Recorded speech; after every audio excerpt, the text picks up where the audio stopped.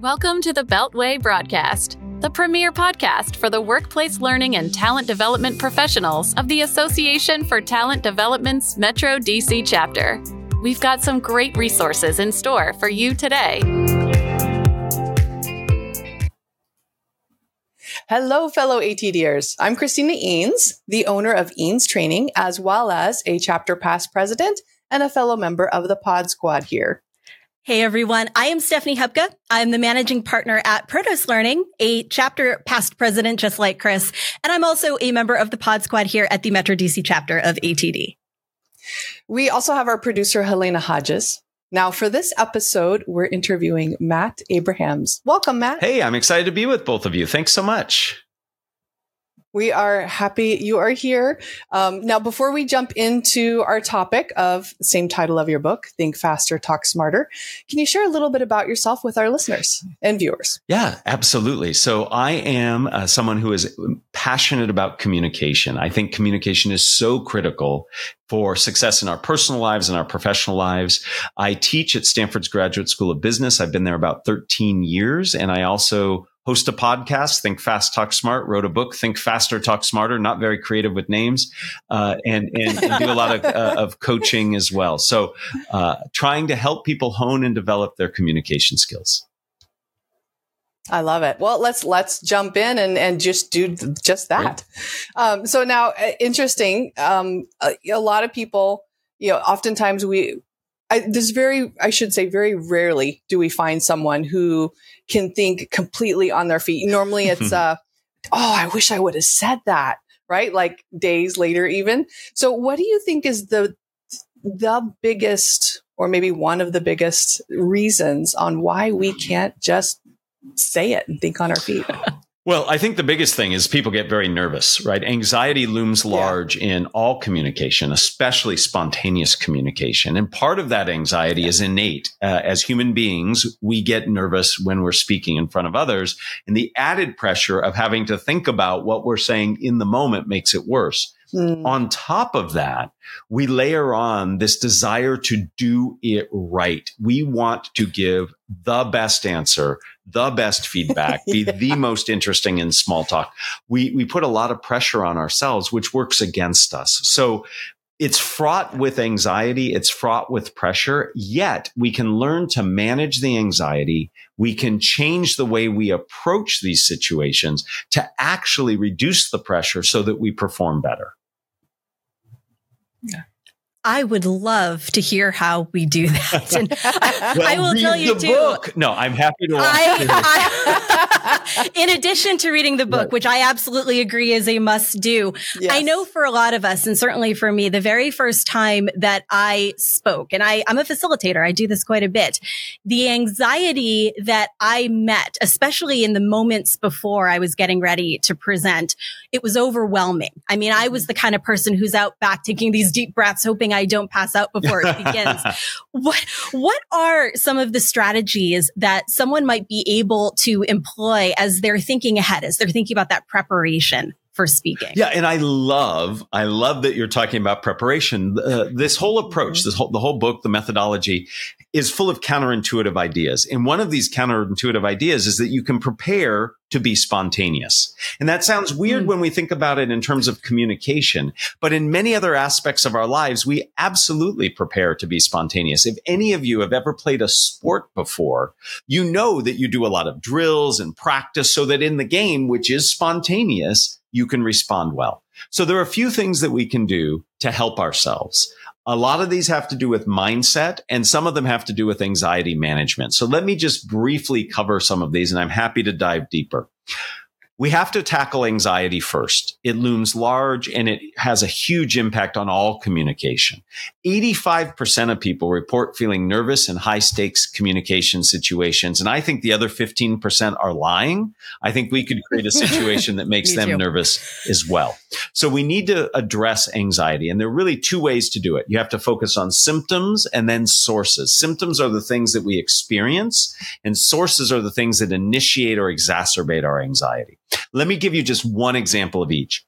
Deep belly breathing is perhaps the best thing you can do to manage anxiety symptoms.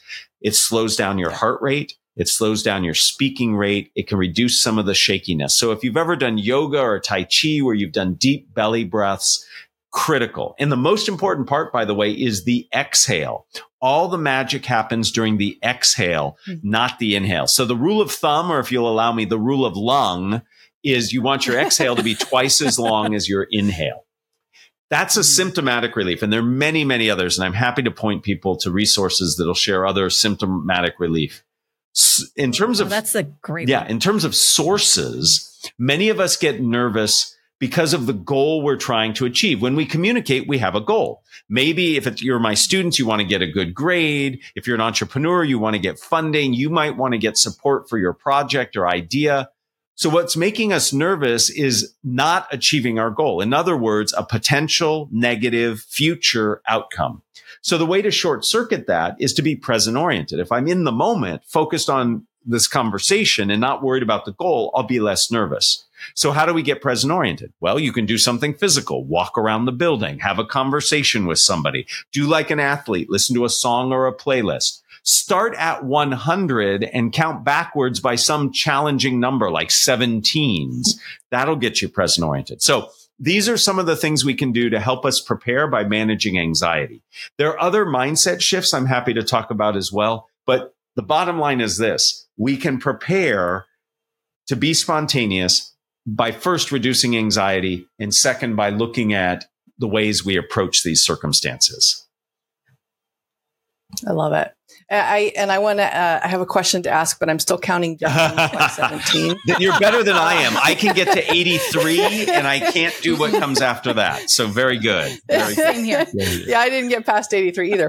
But I love in your book, and I've heard you mention it in a few of your videos too, on dare to be dull. And I just love that. Can you share a little bit more? Yeah. About that? So I in the new book, I've evolved it. Dare to be dull is a concept that comes from the world of improvisation. So when I was creating this methodology that the book captures, it's a 6-step process that helps people feel more comfortable and confident in spontaneous speaking situations. And this whole thing came about 10 years ago. The deans of the business school at Stanford came to me and said, we have a problem. Our very bright business school students are struggling to answer cold calls. You remember cold calls where the professor says, what do you think?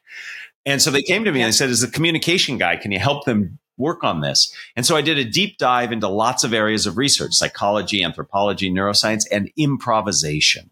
And in the world of improv, they have lots of great concepts that can help us be better and more confident in the moment. And one is dare to be dull.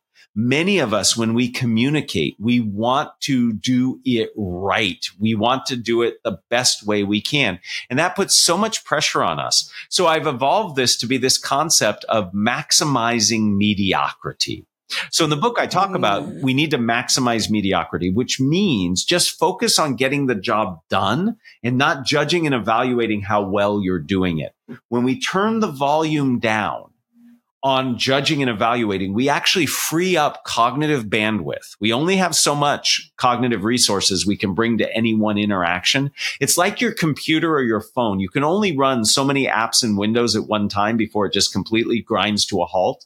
Our brains work the same way. And if I am constantly judging and evaluating everything I say, it means I have less bandwidth to focus on what I'm saying. So it's about connection, not perfection. That's what dare to be dull means. That's what maximize mediocrity means. And the amazing thing is, when you're dull, when you're mediocre, you have more resources so you can actually communicate better. So the whole saying I tell my students on the very first day of our class is maximize your mediocrity so you can achieve communication greatness. And they understand it after we dissect it like we just did.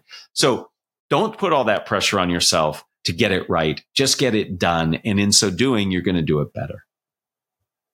I love the permission that gives us as we're thinking about how we're bringing ourselves into conversations and how we're communicating. It also sounds like a great strategy for course correction. Yeah. You know, in those moments where you're feeling pretty overwhelmed during a conversation or a presentation, as so many of us offer. Yes. I'm curious too, as we're thinking about aspects of communication, it's easy to focus on the communication itself, the talking, the listening. I'm wondering how nonverbal communication factors in. Does that have a role as we're thinking a little bit about how we're thinking and communicating on our feet? Absolutely, it does. Your nonverbal presence means a lot. In fact, there are some people who believe your nonverbal presence actually speaks louder than your words. So we do have to be thinking about how we use our bodies and our voices. One of the biggest ways we signal confidence and competence, trustworthiness, is through how we present ourselves. And so there's some fundamental rules that we should use. Everybody is different. You have to find what works for you, but there's some general principles I'd like people thinking about. Ultimately, when it comes to nonverbal presence, I am all about turning habits into choices. Choose what you want to do. Don't just rely on what you have always done. So let me give you 3 principles that really can matter in terms of nonverbal presence. First, you want to be big with your body. Being small conveys uncertainty, anxiety, nervousness. So simply taking your shoulder blades, your scapula, and pulling them down make you broader. I'm not putting my elbows back. I'm not puffing my chest out. I'm just pulling my shoulder blades down. That makes me look broader. So when I'm standing or sitting, I just pull those out. I look bigger. Second, we want to gesture. Gestures are normal and natural. We just want our gestures to go beyond our shoulders. Many of us, when we get nervous, we make ourselves small and we gesture in front of ourselves. Pull the shoulder blades back and just gesture slightly beyond your shoulders, and it makes you look more confident. And then finally, we want to make sure that we vary our voice. When we speak slowly and in a monotone way, it is not only boring, it is disengaging. Our brains are wired for variation, for change, for novelty. So I want to make sure that my voice has some variation in it. Now, I don't want to over exaggerate. If you are somebody who tends to be a little flatter when you speak, add emotive words, adjectives and adverbs. We have to go back to our high school English to remember those. But I would never say I'm really excited to be here. No, I'd say I'm really excited to be here. I'm emphasizing those descriptive words, and that makes a big difference. Oh, I love that. Now, what else do you want? Obviously, people need to go read the books, both of them. Thank you. And watch the videos. And I love all the resources that you have. But what do you want? What else would you like our listeners or viewers to know about today? A few things I think are really important. One is, first and foremost, is that communication is really critical to success in business and in our personal lives. So to put a priority on working on communication is critical. And the only ways that you get better at communication are 3 things: repetition, reflection, and feedback. You have to practice. I am a huge supporter of Toastmasters, of listening to podcasts, taking classes. We have to give ourselves opportunities to practice and learn. We then have to reflect.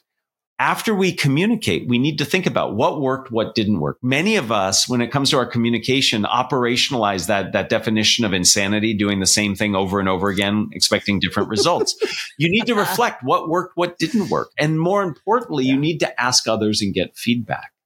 So by doing those 3 things, you will improve your communication. That's number 1. Number 2, we have to take the time to comment and help others develop their communication as well. If somebody does something that you're really impressed by or is really helpful, let them know.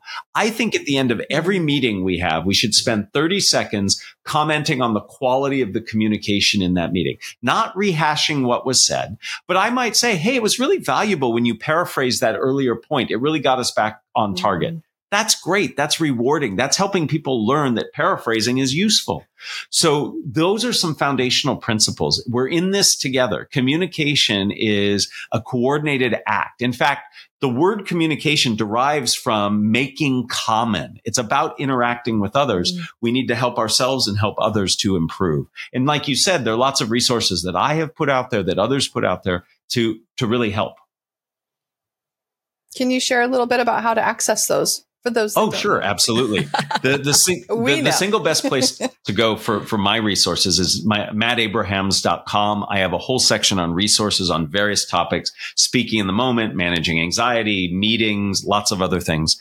I'm a big user of LinkedIn. I post a lot on LinkedIn. I'd love for people to follow and engage in the conversation that way. And then the podcast I host, Think Fast, Talk Smart. It's for Stanford's Graduate School of Business, exclusively about communication, bite-sized episodes like yours, really trying to be practical and tactical to help people develop their communication.